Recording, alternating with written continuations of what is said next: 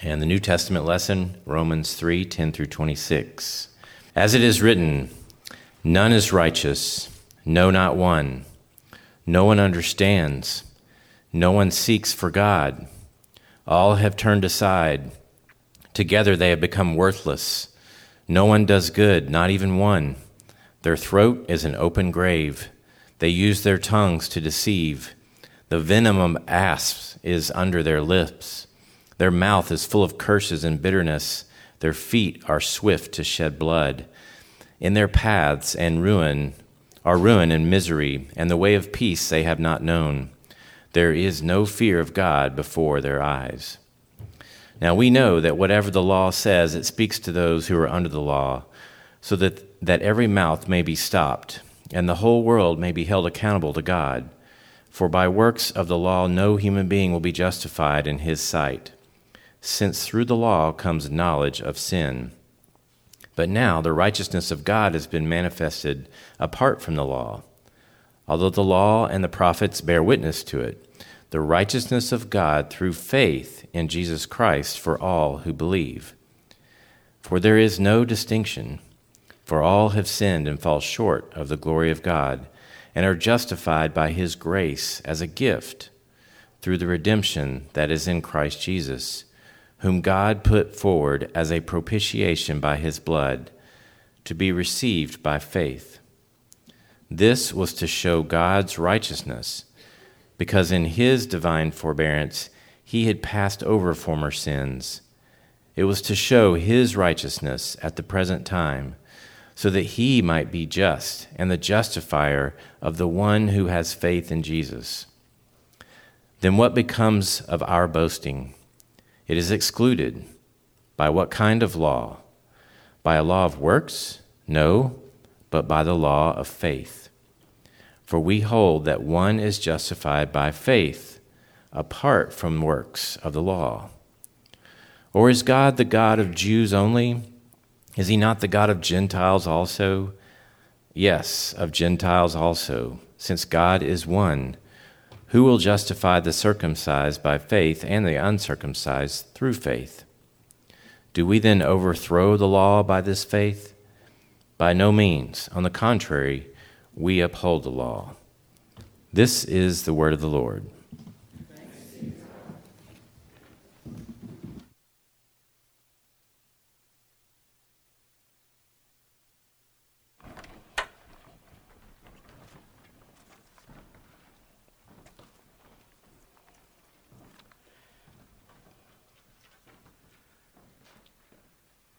The late Dave Busby was born with cystic fibrosis. Cystic fibrosis, a progressive genetic disease of the lungs that causes persistent infections and restricts the ability to breathe over time. Dave was 47 years old when he died. When David was 1 year old, he contracted polio, which caused his legs to be severely undeveloped. When I met Dave, he was in his early 40s, speaking at a youth pastors conference in Atlanta. And he walked, stooped over, and stiff-legged. He was a powerful preacher and speaker, but he would cough occasionally through his messages. He said that after every preaching opportunity he had, he would go back to the hotel and cough up blood. When Dave was a boy, he was bullied by kids at school because of the way he walked, the way he looked. At home, he said he would sometimes pound on his legs until they were bruised. He so hated his legs. He was so ashamed of his body. Dave told us that as he was growing up, he felt like he wore a great big D on his chest, a D that stood for defective. And so he felt like for most of his life until he came to know Jesus that he was always, what he would say, doing the dance to get rid of the D, doing what he had to do to get that D off of his chest, to get rid of or hide his defectiveness.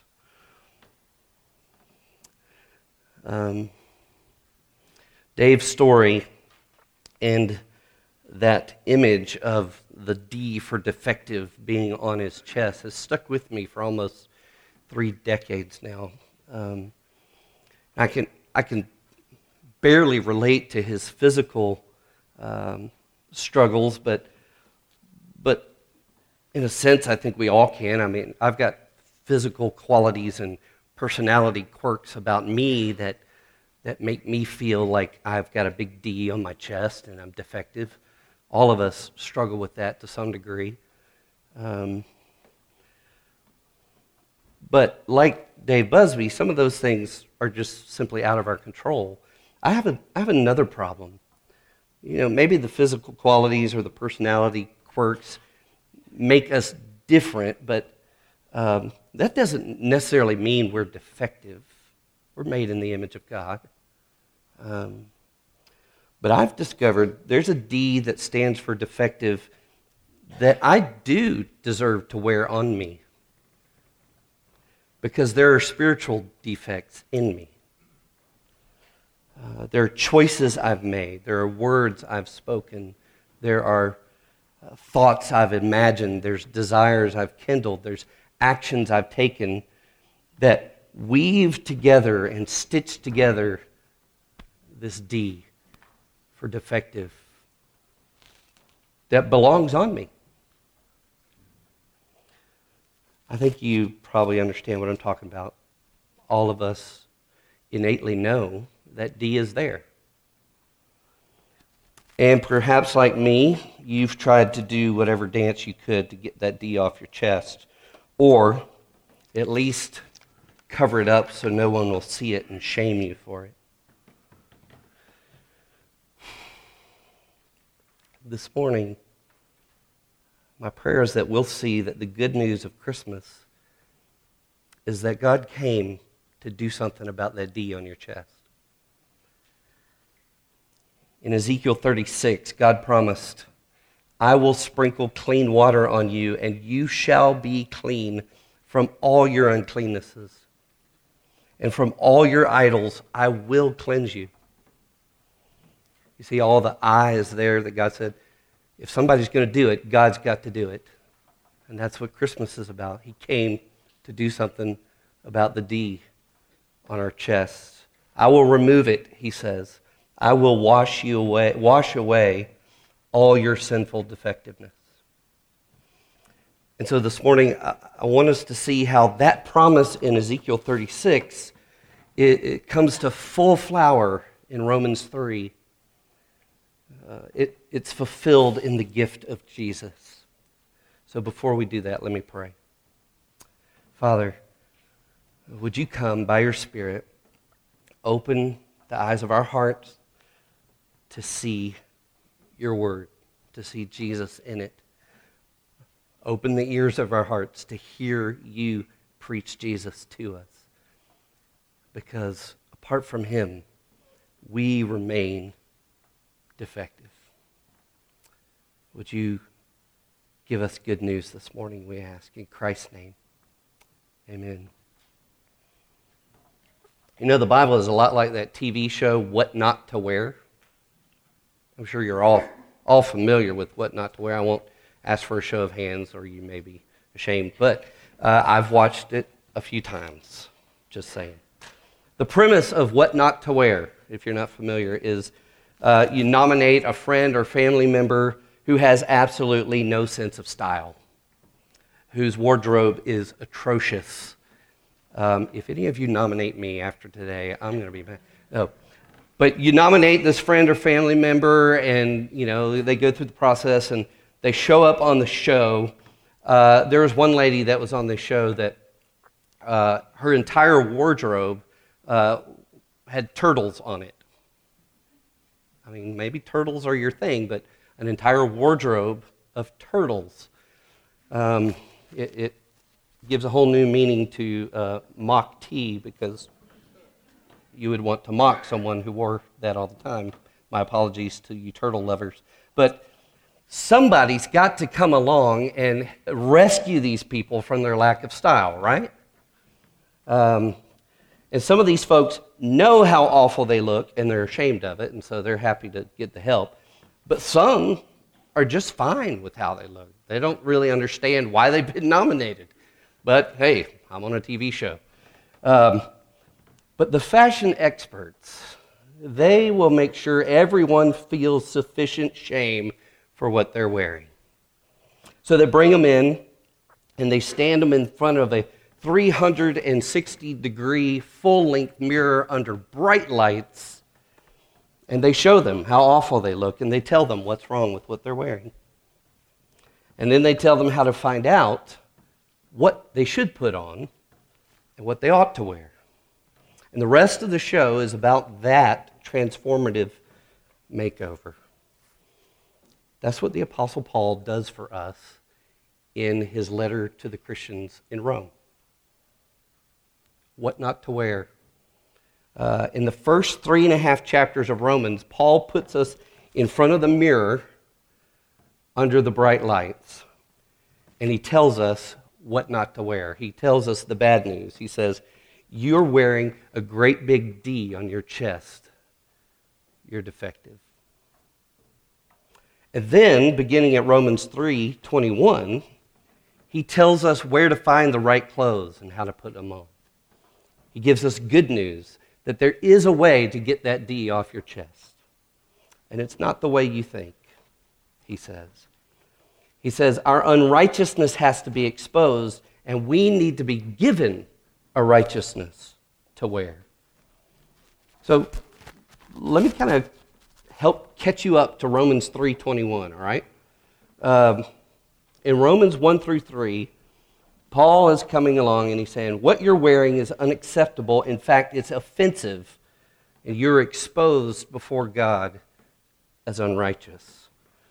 Like Adam and Eve, we all long to cover our unrighteousness, to hide behind fig leaves that ultimately wither. We want to avoid the exposure of our sin, to get our own eyes off of it and off of us in our exposure. We want to get God's eyes off of us in our exposure. We want to get everyone else's eyes off of us in our unrighteousness, our defectiveness, and get everybody else's eyes onto something else. Thank you. We try to divert our own attention, God's attention, and the attention of others in several ways. In Romans 1, Paul says that our method, our strategy is to say, hey, look at that. And we say this to ourselves so that I don't see the defectiveness, the big D on my chest. I start going, hey, look at that over there. And it's idolatry. I begin to exchange the glory of God for created things, and I run after those because they'll help me forget that I'm defective. They'll help me feel better about the D on my chest. In fact, they may even tell me, you're okay being defective. Look at that. Look at that. Get your eyes off of yourself and your defectiveness and onto some other God. In fact, that other God may even save you from your defectiveness, or at least numb you for a while. But Paul says, don't put on idolatry. It's ultimately self-worship. You know, in Romans 1, Paul says that we've exchanged the image of God for the image of created beings. And ultimately, the image we all end up worshiping is the one that we see in the mirror. It's about self-worship, and Paul says, put that off. Don't wear that. In fact, it won't remove the D, it will only make that D bigger. It will only increase your defectiveness. Then in Romans 2, Paul shifts and he says another strategy to get everybody's eyes off of your defectiveness is to say, hey, look at them. Look at those people and their defectiveness. And so he talks about those of you who judge others. Aren't you just the same?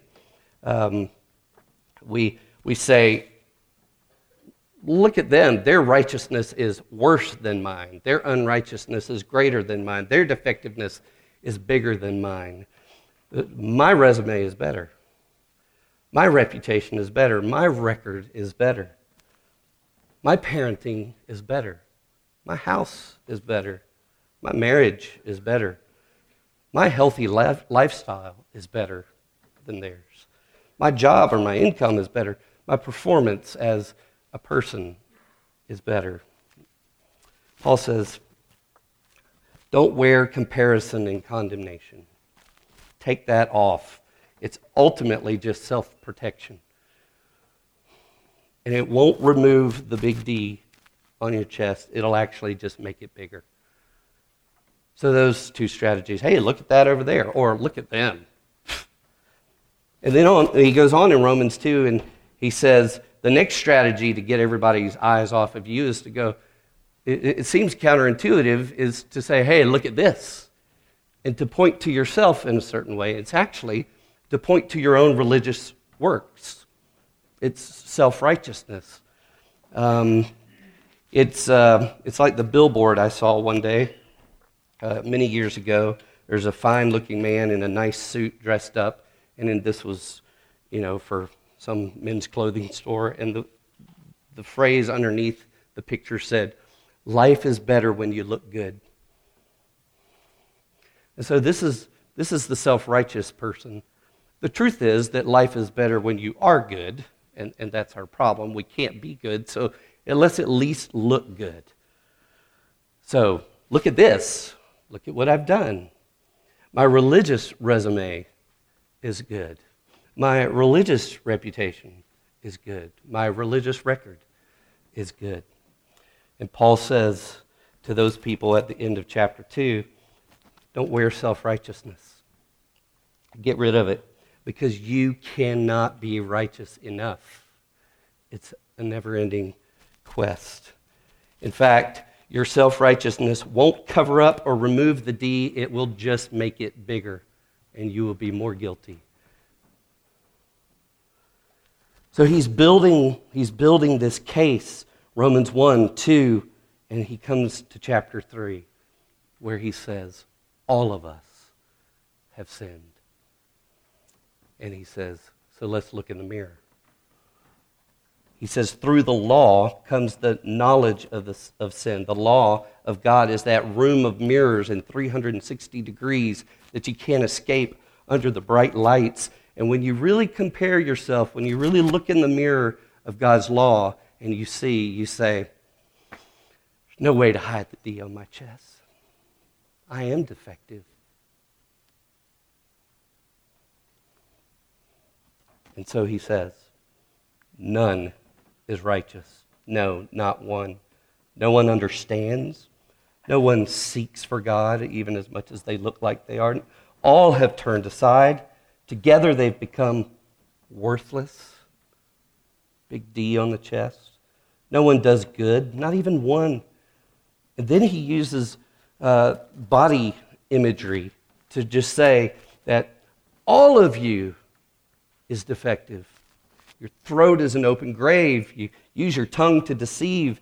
The venom of snakes is under your lips. Your mouth is full of curses and bitterness. Your feet are swift to shed blood. In other words, you're murderous. Your paths are full of ruin and misery, and the way of peace you have not known. There is no fear of God before your eyes, Paul says. Everyone has a great big D on their chest.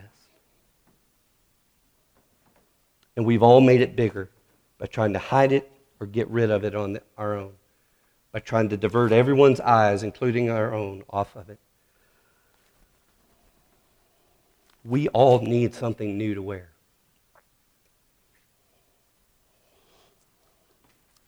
Did you know that gifts of clothing are among the most common presents, gifts, mentioned in the Bible? Go research that, but it's true. Gifts of clothing. Clothing was first noticed by its absence in Genesis. Adam and Eve were naked and unashamed. It was the evidence of their innocence and that they had no D on them. After the fall, clothing becomes then a symbol for the need for human shame to be covered. as they covered themselves with fig leaves that wouldn't last. They withered, and they had to keep replacing them over and over again until God, in chapter 3, comes along and says, I will provide your covering for you. I will provide the clothing for you. And he has to shed blood to give them the skins of animals to cover their nakedness and shame. And so now in Romans 3, again, God is shedding blood to cover the defectiveness of his people. And Paul says, don't look at idols, don't look at others and what they're not doing, don't look at yourself and what you are doing, look at Jesus. He is where you'll find the righteousness that will cover your sin and dress you like him. He says the righteousness of God through faith in Jesus Christ is for all who believe. For all have fallen short of the glory of God and have sinned, and all are justified by his grace as a gift through the redemption that is in Christ Jesus, whom God put forward as a propitiation by his blood to be received as a gift through faith. Now, I'm not going to take time this morning to try to unpack all the details of this passage, which is called by some the Gospel of Gospels in the New Testament. But I think the Heidelberg Catechism does a great job of describing for us and explaining for us what Jesus has done so that we could have the D removed and be clothed in him. It's all about this word justification. I know you've heard it a lot around here and around the church, but listen to the Heidelberg Catechism explain this. How are you right with God? In other words, justified, declared righteous. The answer is, even though my conscience accuses me of having grievously sinned against all God's commandments and of never having kept any of them, my conscience accuses me as I look in the mirror of God's word and I see the big D on my chest. And even though I'm still inclined toward all evil, nevertheless, without my deserving it at all, out of sheer grace, God grants and credits to me the perfect satisfaction, righteousness, and holiness of Christ, as if I had never sinned or been a sinner, as if I had been as perfectly obedient as Christ was obedient for me. All I need to do is to accept this gift of God with a believing heart. That's justification. You've heard people say maybe that you can remember what it means to be justified by saying, it's just as if I'd never sinned. It is true. That's part of what Paul is saying here. When you're justified, it's just as if you'd never sinned. Your debt is canceled and you're brought to zero. No sin to pay for. Jesus has paid it all. But there's more to justification than that. It's also just as if I'd always obeyed. That's amazing. And what Paul is saying is that God credits Jesus' righteousness, Jesus' perfect obedience, all of Jesus' law-keeping. He credits that to our account, to our record. So it's not just we're forgiven of sins and we're brought to zero. We are now credited with all the righteousness of Jesus Christ. And we stand before God justified, righteous, declared righteous. Even when we are not actually doing everything righteously. He declares us, as we are, righteous before him, righteous before his law. In justification, God removes our filthy garments of unrighteousness and clothes us with the clean garments of the righteousness of Jesus. Because you see, Jesus wears a D on his chest. Jesus wears a great big D on his chest. His Father said to him, "You are my beloved Son. in whom I am well pleased. The D that Jesus wears on his chest is for delight. His Father delights in him. And he deserves it.